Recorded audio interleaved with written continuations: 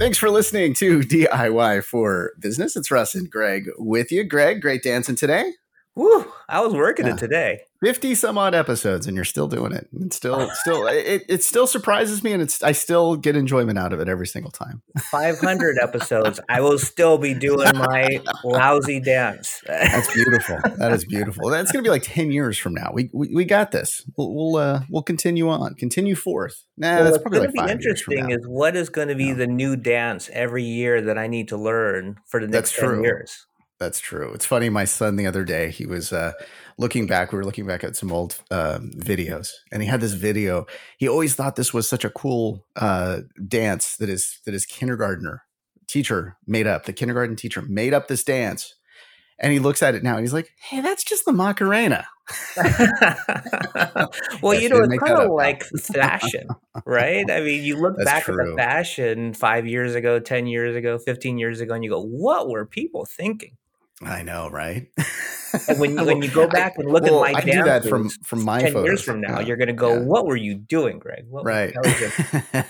Yeah, we got to start recording the video. I mean, we got to start working on that. That's coming soon, people. Coming soon. We're going to do that at some point. So I got to tell you today, Greg, I did a stand-up meeting with a new group that I'm leading, and they have never done a stand-up meeting before. Really? I explained the rules. I did the whole, hey, this is going to be 15 minutes. And by the way, no sitting. That's why we call it a stand-up. So it's fast, and we go through it. And we went through, and did it all, did the whole, writing down everything. And at the end, they were all jazzed up. It was great. It was so much fun. And then taking like the blockers, writing down what their blockers were, and then turning that into a to-do list for me. Yeah. They're like, "Oh man, this guy's here to actually help us, not just to like punish us for whatever." It's like, I'm here to remove those blockers and help them, and it was so much fun. So I am jazzed up today as well. Oh, that sounds good. I mean, I'm really excited for you that your first stand-up meeting with the new company went so well. That's promising. Yeah, no, it was fantastic, and so hopefully that continues. We'll see how stand-up meeting number 2 goes tomorrow. It could always change. I'm sure it'll go well. So I'm excited that I did this kind of leadership thing today, and then tonight we get to talk about leadership. I know. I love that. I love talking about leadership because it really can be put towards so many aspects of both business and just outside of business as well too. So every time we have that discussion about leadership, I learn something and I try to implement something. So I'm excited about our conversation tonight. As am I. And I hope our guest is as well. He's the CEO of Hunkins Leadership Group and author of a book called Cracking the Leadership Code. Alain, did I say it right? I worked on it so well. Alain Hunkins? He's pretty good. Hunkins. All right. See, I messed up the last name because I was so focused on the first name to get it right. Thank you for joining us tonight. Oh, thank you. It's my pleasure to be with you guys. Thanks so much. Yeah. Well, leadership is like, as we said, one of our favorite topics. And what I like about your book that we'll get into in a minute is you're going to reveal the 3 secrets. And I hope you'll reveal those on this show. But I'm sure you'll go into more detail in the book, but we'll reveal those on the show later. But tell us a little about yourself. Well, sure. Yeah. And first, thanks again for having me. And I just got to second what Greg said about leadership applying to both business and personal life, because my definition of leadership is all about any time that any of us are trying to get anything done with someone, and that someone could be just us, right? Sometimes the hardest person for me to lead is myself in the morning, getting out of bed. It's really it's something that we're doing every day. So yeah, about me, I have been in this field of leadership development professionally for about 26 years now, which is a little scary to think about how quickly time goes by. And I really got started in this because I've always really been interested in people. And what makes people tick? Why do they do what they do? When I was in undergrad in school, I went to a liberal arts college. I studied a little bit. I dabbled in a little of everything, psychology and theater, and I ended up graduating and not knowing what I was going to do. But I was really attracted to theater. I started acting And I had been a violinist in high school. I actually went to the High School of Music and Art in New Oh, York cool. City. Like if you know the movie Fame, that's where I went Yeah. to high Yeah. school. Yeah. Mm-hmm. So there's something about the collective of performing arts. There's something about the experience that, you know, whenever you go to a concert or a play or a musical, like it just transcends, you know, it's hard to explain in words, except you have to go and do that. Yeah. And for me, you know, I got involved. So after school, I ended up getting a graduate degree from an acting school. I got an MFA in theater, but I'd always been really interested in it because for me, acting and theater was about, you know, there's a wonderful quote from Shakespeare that talks about art being this mirror to nature, is holding up the mirror to your Right. life. And Right. that the idea is like great works of art help us reflect on our own experience and help us Yeah. understand, wow, Mm-hmm. what am I doing here? And what I found was that as I got into the business of side of the theater world, is that I had these wonderful ideals, but getting into doing them, it was harder to do it in real life than it was in my ideals. And what I found somehow through a long chain of events that I won't go into now, I ended up moving into group facilitation work and training. And what I found was I was actually able to have a greater and more explicit impact on people and people's lives than I could through the kind of artistic metaphor. It's almost like we got less metaphorical and a bit more practical and real. And I just lit me up in a way, and I'm sure you guys can understand this. There's something about when you see the light bulbs go on for people, like, oh, I hadn't thought of that. You know, I Right. didn't realize that so much, you know, that there is no objective thing called life. Life is constantly filtered through these lenses based on the stories that we have ourselves. And so for me, helping people to understand where they come from, where they are, and where they want to go. And then the fact is, you know, people have been on this planet for a long time. There's a lot of lessons that can be learned from those that came before us. And so I really see my work as trying to help package those up, those lessons that have been, you know, timeless for thousands of years, and but make them practical for people today and tomorrow. Because just in the same way that we've all had to learn things along the way, whether that was learning how to walk, learning how to read, we need to learn how to lead. We need to learn how to influence ourselves and others if we want to live a life of happiness and a life of meaning and Yeah, it's purpose. so interesting that you express that in a sense of learning from history, right? Understanding what preceded us to get to the point that we're at today. And yet the current times are changing so quickly Yeah. that leadership Yeah. techniques and styles have to change with them because Mm-hmm. Yeah. of, social media. And I mean, we can go down the laundry list of how technology has really changed the way we talk to each other, communicate, manage, lead. And I'm just curious, like, what has been some of the major changes that you've seen over the past 5 years that have made you have to adapt in some of your leadership techniques? Oh, yeah. Great question. And it's interesting, Greg, because as you say that, you know, if we look at the kind of the outer world of leadership has totally changed. I mean, you think about, look how many people started working from home in the last 2 years, Right. for Yeah. example, Right. right? And just like, Right. we all know what I say, like another Zoom call, like 5 years ago, we weren't all saying another Zoom call, but right. All that stuff. Right. So that has all changed, like the surface. But if you go down below the surface, like what are the principles underlying? I actually think those haven't changed a whole lot. And the thing is, what that means is we have to be better at them. And I think, you know, because, yeah, things are changing so fast. And I'm sure you guys are both familiar with the acronym VUCA, right? The volatile, uncertain, complex, and ambiguous world that we live in. And I think where leaders need to adapt is because the rules of engagement have changed so much. I mean, you look at so many people, especially over these last couple of years with this pandemic, are questioning, wait, why do I go to work? What am I getting out of this? Am I willing to get in the car and commute an hour each way? I mean, there's and people are really questioning, or do I, you know, I thought I needed this, and actually we did okay with less. I mean, I've had some people say things like, I didn't realize how much I was missing not having dinner with my kids every night. And I don't want to give that up again because they're not going to be kids that long. So suddenly values are being questioned.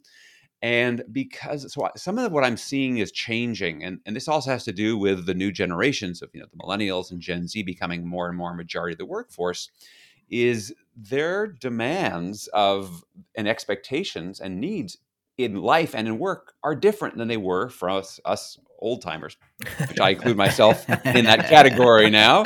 And so realizing that if leadership is about influence, when I was coming up and I was just starting in my professional career, if someone said, do this because I said so, I didn't stop and think anything twice of that, because that's what people did back then. It was like, they're the boss and my job was to obey authority and just do that. Whereas you have a lot of these folks who basically were parented differently and were raised differently. And they're like, you know what? You can't talk to me that way. In fact, I'll quit. I'll move back in with my parents if it's that bad, like whatever it takes. And so much has changed in terms of the human psyche, in terms of our expectation of the leader-follower relationship. It used to be much more that leaders could try to create compliance and that was good enough. But now it's really much more about, what are you doing to create commitment? Because so much of the playing field in terms of technology and automation and algorithms has been leveled so that, ultimately you need everyone at every level to be a self-starter and a sort of like their own version of an entrepreneur. And how do they solve problems? How do they help meet your customers' needs? Because if you can't figure those out, your competitors will. Yeah, totally.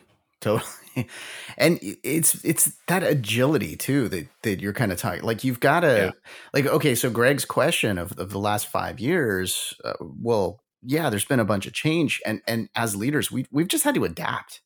We've had to learn, adapt, and move on, and to whatever is the next thing that's going to come on that we have to learn and adapt to. It makes it difficult sometimes to always be learning. I'm going to ask you a very selfish question here, but I'm going to do it right after we come back. We'll continue the conversation in just a minute.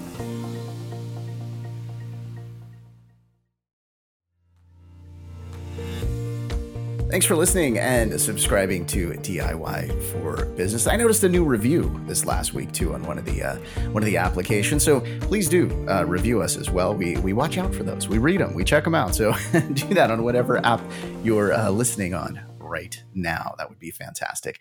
Okay, so we are talking about leadership, and I mentioned a very selfish question because early on in the show here, I said that I'm leading a new group of people. Now, I'm not the first leader for this group. I'm just the latest leader for this group where I have to step in, and, maybe the last leader and I are completely different. Maybe our styles are completely different.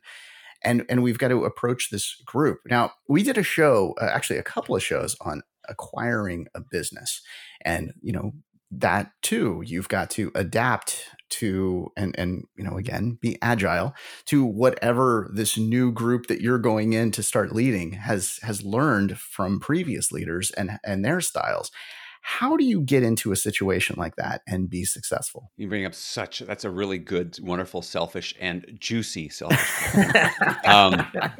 Very juicy. And here's why I think it's so juicy. It's because what you're hitting on is basically how us as human beings, how we learn. Because if you think about it, we basically are always drawing on previous experience when we're comparing something new. So like you said, like I did this first stand-up meeting and they're comparing you to the previous boss that they had, as it were.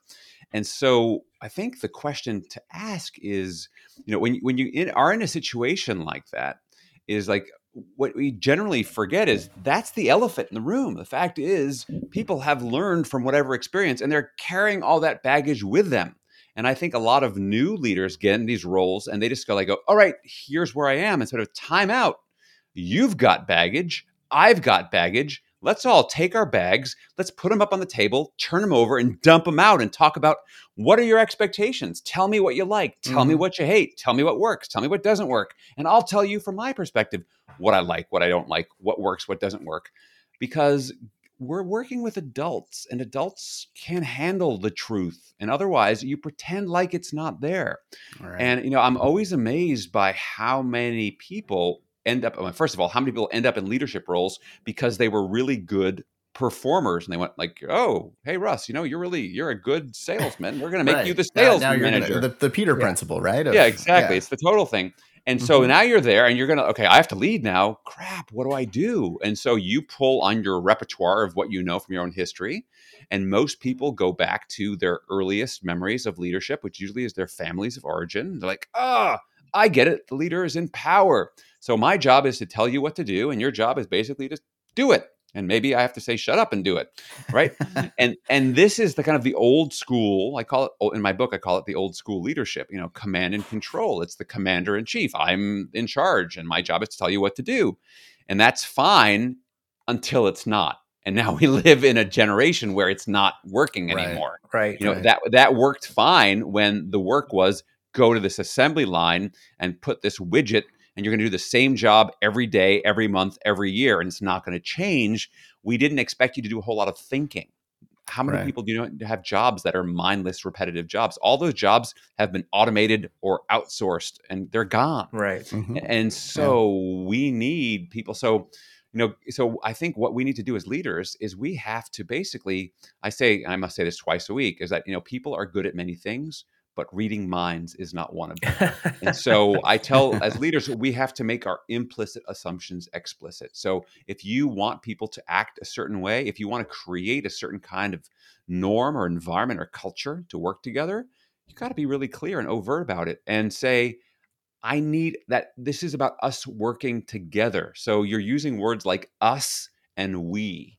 So in fact, one of the things I always like to check with leaders is the pronoun test. So do leaders talk about I and me? It's my team. I need my people to do this. Or is it we, us, the team? Because that gives you a real window into how they see the world. Do you see other people as task getter doners?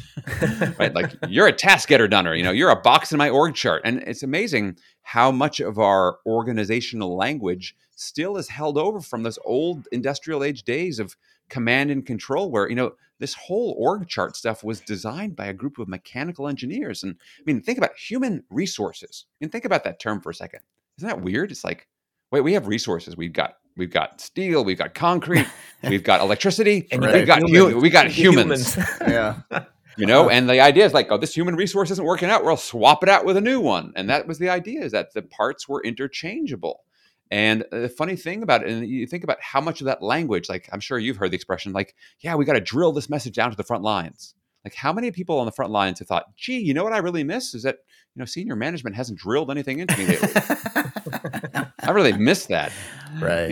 And so we got to realize, I think we are now, and the fact is the pandemic just accelerated this, I think, is that we are moving into the age of working with humans. It's like, you have to realize you're working with humans, and human beings, flesh and blood, which is why well-being, it was always a need, but now it's super front and center. It's like, well-being is important because humans, if they are not taken care of, they can't perform at their best. And there's tons of research and science, and I write about this too, that when we can't show up and be our best, we can't give the best that we possibly can. And so it turns out that treating people like humans is actually really good for business. Yeah, it's amazing. When Greg and I first started the show, Greg, did you think we were going to do a show about mental health? Because really, our show it's business, it's mental health, it's psychology. Like that's really where we land on every single episode. And my guess is we wouldn't have been doing a podcast in the 80s, I guess an AM radio show. If we were doing an AM radio show in the 80s, we would not have been talking about that. It would have been a completely different thing. And to answer your question, I definitely thought we would be talking about mental health, but more my mental health than anything else. That's the after show. that usually is the after show. And I think what you're kind of getting to is, the leaders need to kind of get into the right mindset now to lead this generation, and with the technology and everything. You have a term that you use, a facilitative mindset. And I just wanted you to kind of expand on that, because when I was studying and researching, your beliefs and your concepts and what you're training, I was really fascinated by this.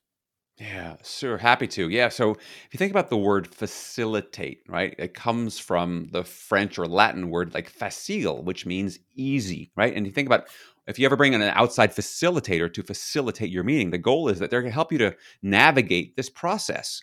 And if you think about life and work as a process, is what we don't really need is a commander-in-chief. Like the old school commander-in-chief is like, I'm the commander-in-chief. I have all the answers. I have the power. You do what I tell you. I'm the expert. That's not the world we live in, right? Everyone who has access to a laptop and an internet cable has as much information as you do. So it's not about you having things, having all the answers and doling it out. It's more of a question of, think of it as you're the sort of like the hub of the wheel, but what you're trying to do is move information from where it is to where it needs to be, and kind of create an environment where people show up energized, enthusiastic, ready to collaborate and give their best. And so the idea of the facilitative mindset, it's a set of beliefs and behaviors that makes achieving performance goals easier. And that you as the leader see your role is, I'm here to serve my people so they can do their best work. Because when they do their best work, they can get their best results. And guess what? If my role as a leader is measured on the results of my team, when they do great work, I've done great work. Exactly. But the kind of the asterisk that goes along with this entire metaphor of the facilitative mindset is that to do that, to let go of the commander-in-chief and step into the facilitator-in-chief, to step into being that servant leader, you've got to be, I call it maturity. It's mature enough to park your ego aside, because it's not about you. It's about helping the team. And for some of us, that's really hard to do. It's really hard, for example, to slow down and realize that, because a lot of our companies, like I'm sure you guys have seen this, our company values are things like bias for action or drive for results. I mean, I get it. And I'm not anti-business and anti-results in any way. However, like driving for results shouldn't mean driving over those people that are trying to work so hard to deliver those results. Get the results, right? Yeah. So it's like these are paradoxes. Like there's a time and a place to go fast. There's a time and a place to go slow. And so the facilitative mindset is really about helping people do things smarter, right? And again, no one wakes up and thinks, I'm trying to work stupid today. I'm trying to lead stupid today. we just do, because we fall into these old patterns of behavior because we never stop to question the old ways of doing stuff. And I think sometimes we do those stupid things because we were never really taught that it was stupid. Or in a lot of cases where we're talking about kind of the old school methods of leading, it's that it worked for a certain period of time, but they just didn't transition. They didn't adapt, as Russ was saying earlier, but nobody taught them to adapt. Yeah. Right? They just kept doing what kind of worked for them, and then it started working a little less for them, but they didn't realize that the results were diminishing because of their leadership style, possibly. Yeah. And, once they realize that, they go, oh, that's that aha moment. That's the light bulb going off where somebody, makes them aware that, hey, this is why I'm not getting the results that I used to get. Yeah. Yeah. And I'd say that's true, Greg, to the point where if people are willing to look at it, because I think you also, on the other side of things, is you have leaders who may not be getting the results they could be, but they're getting good enough results that to change their stuff, they're also kind of living in the spotlight. They're getting the power, the perks. Like, why would I change, right? So some of my research found that only about 23% of people believe their leaders lead well overall. Only 23%, which means 77% don't. Right. So, and of course, how many of those 77% would actually admit that to their leader? I would say very few, because admitting it in many organizations would be considered a career limiting move. Right. It's not safe to speak up and say, you know what, actually, Alain, you kind of suck as my leader. Like, no, because leaders have it. So that's one of the things that gets in the way. So this whole sense of the willingness to park your ego and humility, it's hard. This is hard. That's why I use the word maturity, because you got to really grow up to do this well. Yeah. I remember, and actually I'll throw this out there. I know I always talk about improv. I'm sorry, Greg. I'm trying to get you to join me on my classes, but I've done improv for years. Right. And the whole thing, one of the big principles is don't make yourself look great, make your partner look great. And guess what? That whole scene becomes great, right? And this is exactly what you're saying. I dealt with a leader one time where I kept using the word "we" because I love that word when I'm talking about. I never talked about when I was talking about something that my team did, or even if it was just me, I said "we." We did this, because it made all of us look good. It made everybody feel good. Like they don't, not sometimes the team doesn't even know who had the whole role in that. And when you say we, it's inclusive, it's bringing them all in, and it just, oh, he's bragging about this. He's going to brag about the next thing. He's going to talk up that next thing. And it's just makes you feel so good. But I had a leader one time that literally stopped me. This is a long time ago. Stopped me and said, well, no, that was you that did that. Not we, not your team. It was you. I'm like, I don't need the credit. Like, okay, you may know that. They don't know that. Like, we don't need to do that type of thing where we're going to, call out and make that change. That bugged me. I don't think that person's leading anymore. So that's good. Well, it's that question of who's keeping score, right? And exactly. Are we keeping score on the right things? One of the things I love you said there, Russ, about improv too, is that it isn't about me looking good. It's about how do I make my partner look good? And I'd say the key in improv and in leadership to doing that is intense focus and listening, right? You have to listen to them. So know where they are, meet them where they're at, and take them from where they are to where this could possibly go, which is a very different type of listening. I call it listening with purpose, which is very different from the way most people listen, right? Most people listen to respond.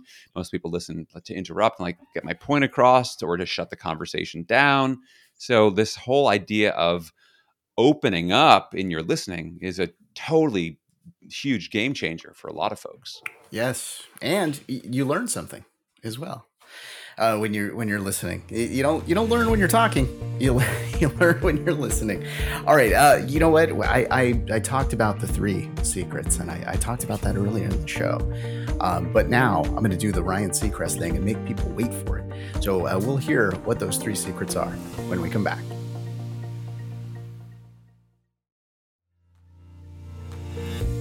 Thanks for listening and subscribing to DIY for Business. It's Russ and Greg with you. We're a part of the Best Business Network. If you haven't been over to the Best Business Network website yet, it's fantastic. We built a fantastic site that we put together there that has all the various podcasts. We've got other podcasts on leadership.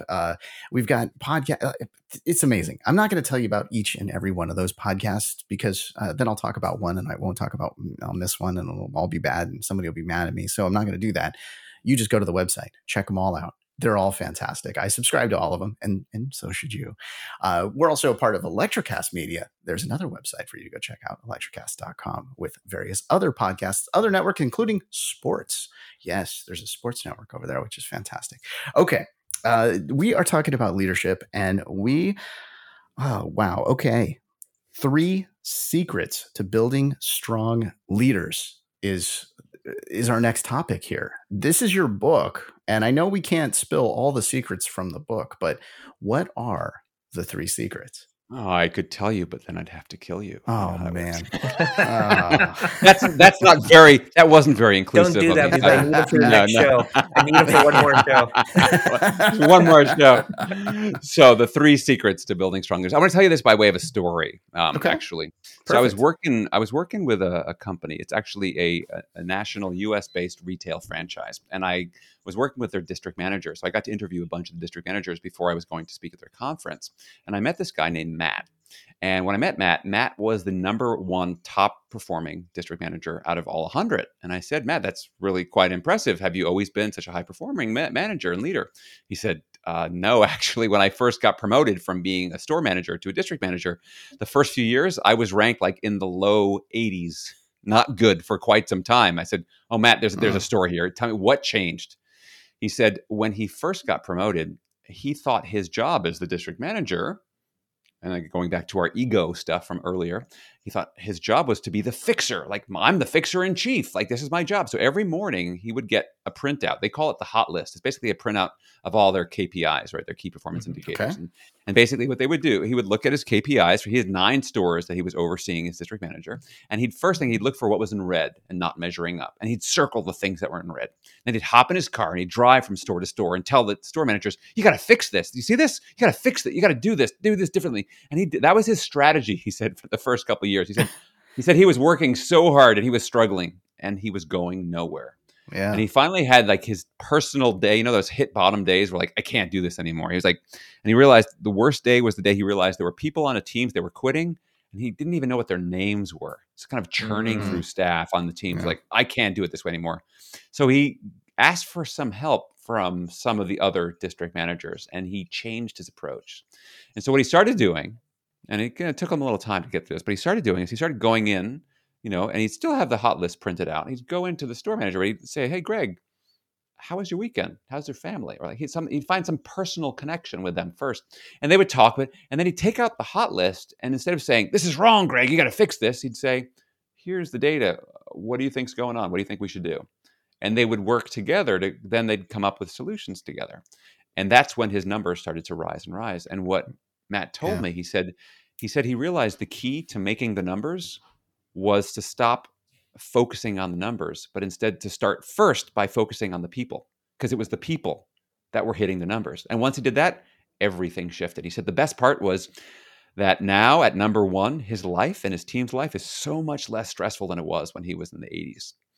And so the three secrets that Matt's story demonstrates, the first is connection. The fact is, no matter what industry you're in, whether you're in pharmaceuticals or manufacturing or high tech or anything, you're in the human being business, which means that you have to connect with other human beings, because we know from the research too is that when humans are connected to, they are so much more able to engage and give their best. I mean, it's the old cliche, but it's true, right? People don't care how much you know until they know how much you care, right? So that's Right. connection. Mm-hmm. The second secret is around communication. So what Matt did is he shifted, instead of just thinking that communication was me telling you what to do, is instead what he was seeking was common understanding. And the reason that understanding is so critical is because communication and understanding becomes the platform on which you make all decisions. So if you have a solid platform of understanding, you make great decisions, you get good results. If you have a shoddy platform that's tippy, it's falling apart, you're going to make poor decisions, you're going to get poor results. So that's the second secret. We got connection, we got communication. And the last one is the recognition that you as a leader create an environment that people can either thrive in or just survive. And so it is about collaboration. So what are you doing to make sure that your people have their fundamental needs met? And the needs that I looked at in the research was that everyone has a need to feel safe, right? That's both physically safe and obviously psychologically safe. Mm-hmm. Everyone has a need to be able to show up and give energy, right? We can all think of there are work environments where we're energized and there are work environments that we're drained. Your example earlier, Russ, about the stand-up meeting, that's an example of you going, I know something that's going to shift this energy. Here's a technique, right? That's about energy. Right. So we got safety, energy. The third thing is around ownership. No one loves a micromanager. People want to get a sense that they have some freedom and autonomy. They may not be able to choose what they're doing, but they want some freedom and latitude of how they go about doing it.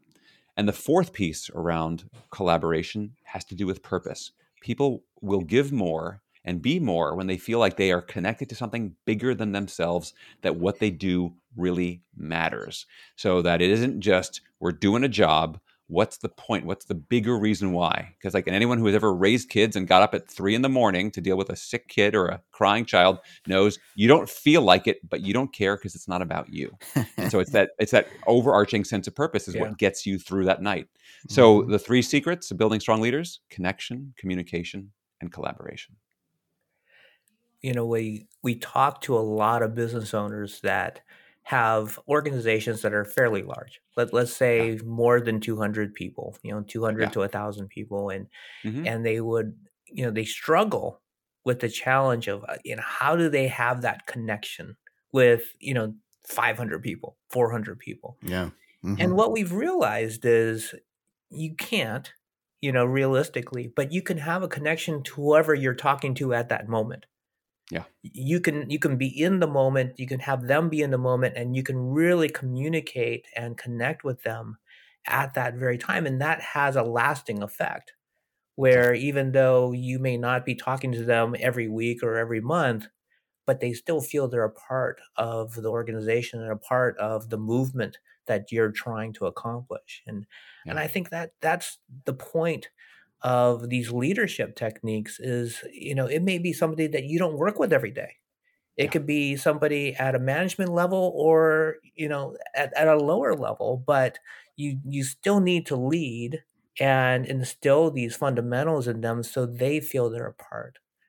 And Yeah. I think if everybody kind of gets that message, we Yeah. all become better.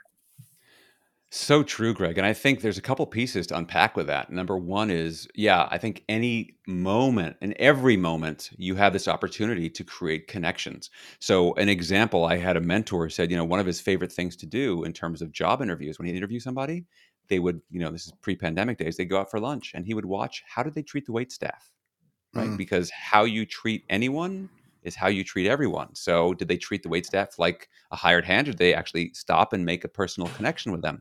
So that's one piece. The other thing I'd say too is it's hard. Like if you have an organization of 500 people, so you can be wonderfully connecting and human.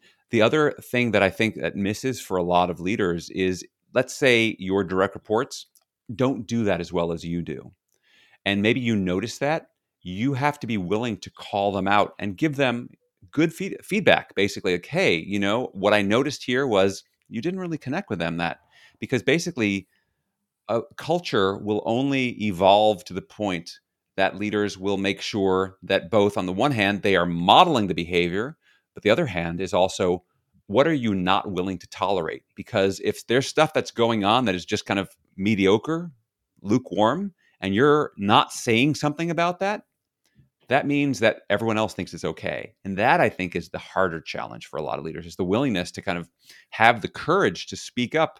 And it's not like, hey, you can't, you have to, people, they're doing their best, but like they've probably never gotten the feedback of, you know what, you need to lean in a little bit more. Like, you realize that person on your team just came by and you never said hello or thank you. Like those little micro moments Yeah. make a difference. Mm-hmm.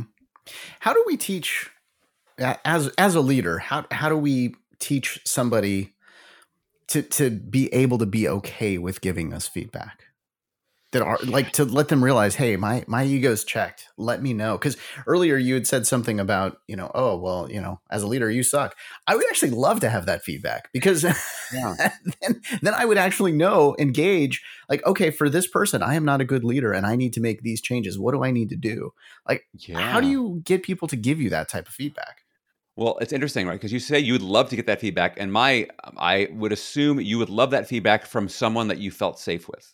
You probably wouldn't love that feedback from True. someone who didn't feel right. So Yeah. the first thing I have to do is we have to, first of all, make feedback a regular part of our everyday life. That isn't some special thing that we reserve for holidays and performance reviews, right? We have to actually make this, and that there's some simple tools. I mean, and I teach this stuff. I mean, I come in and do workshops around where we teach the facilitative leadership, the facilitative mindset. And through this, and it's all about the modeling of it, so that people realize that actually feedback is this gift. But people need to see it modeled on this consistent, regular basis. And the key to great feedback is specificity.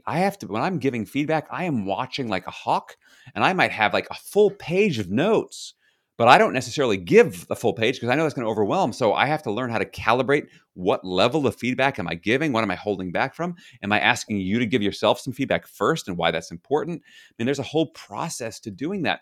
And that's what we have to do to create this feedback rich culture. It's not something that we just, I can just do it. It's something that has to be learned. And so, like anything else, it's something that you have to learn over time. Yeah. I think the other thing is that you have to know your audience. Yeah. Right. Russ, you used the example like you suck, right? You could say that to some people because that's the way they want to hear it, but you definitely can't say that to other people because that would not go over well. Totally. With a lot so, part of, good communication is understanding who your audience is and Yeah. communicating in the words and gestures that will be received well by whoever you're speaking to or the group that you're speaking with, right? Yeah. So that's a piece of the communication plan that some people ignore, right? They're going to talk to everybody the exact same way, and it'll hit home for some people and it'll totally miss for other people. But if they Yeah. don't get it, they're just going to get what they get. That's unfortunate. Oh, completely, Greg. And I think to add to that, I mean, look at where we are at as a society, as a culture. And I think you look at just the huge explosion in interest around work of diversity, equity, inclusion, and belonging. I think it's even more important around, like, in terms of thinking about knowing your audience, like really knowing your audience. And, I'm a white guy, so there's nothing I can do about that. And I have to learn to become more sensitive to where I fall into unconscious bias, right? And where have I done things that have hurt people? And where might I have, committed a microaggression? I do some work on that stuff with folks now. And it's not about being perfect, but it's about opening up those conversations. And that's a whole other piece of this around, people only will feel safe if they feel included. And there are things that we do that either make them feel included or will exclude them. And, some of my research, I found that there's this really interesting study from Deloitte, found that like 61% of US employees feel the need to cover a part of their identity in some way. They don't feel safe being fully themselves, whether that has to do with gender or sexual orientation or age. I mean, there's so many different aspects to this, or ableism. There's so many things that people don't feel comfortable with. And so for anyone who's listening, if you ever have felt like you've had to like put on some kind of a mask or cloak because you couldn't be yourself, you know what I'm talking about. So this is another whole piece to the puzzle. I mean, and I think we're just going to need to see more of that. And what I love about, and I've had some people like, oh, come on, this is all like a bunch of PC, politically correct stuff.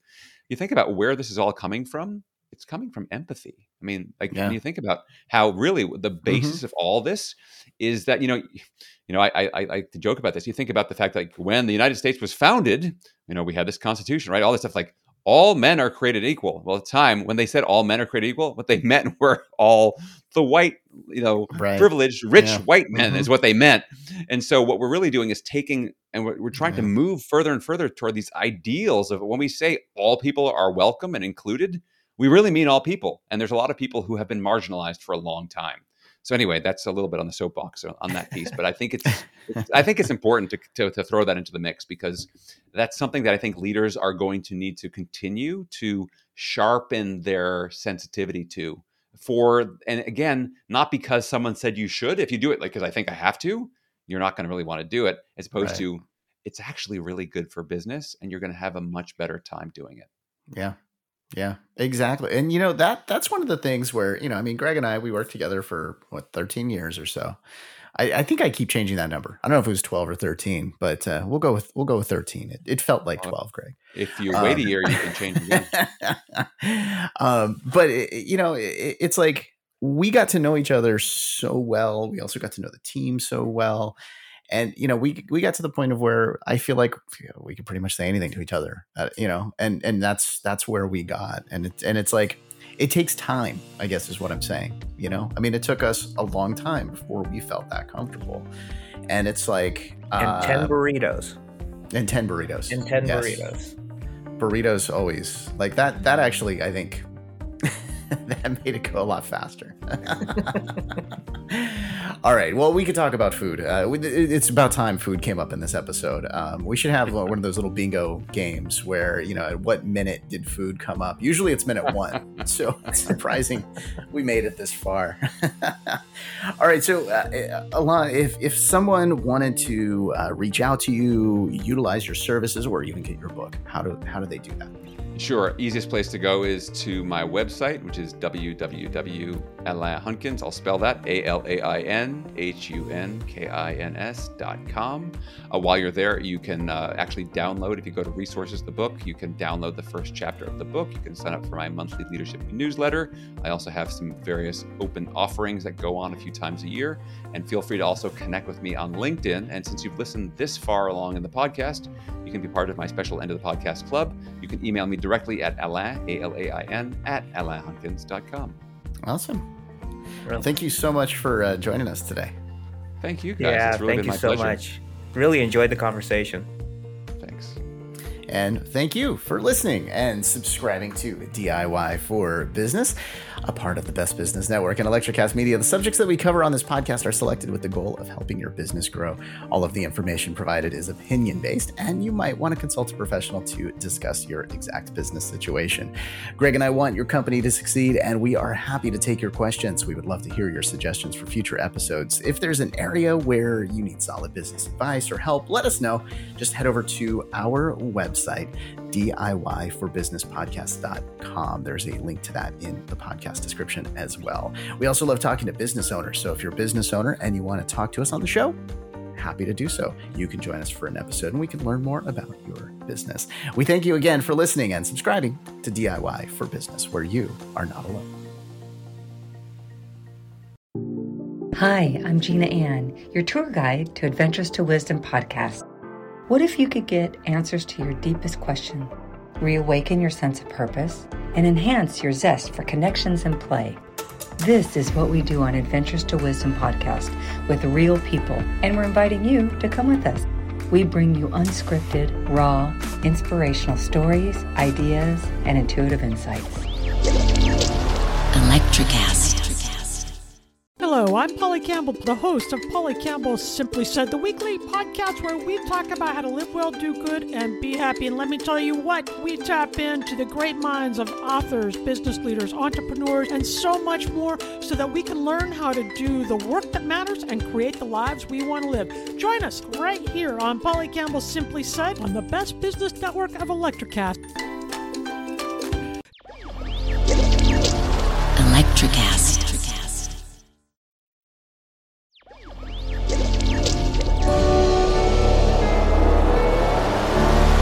Electrocast.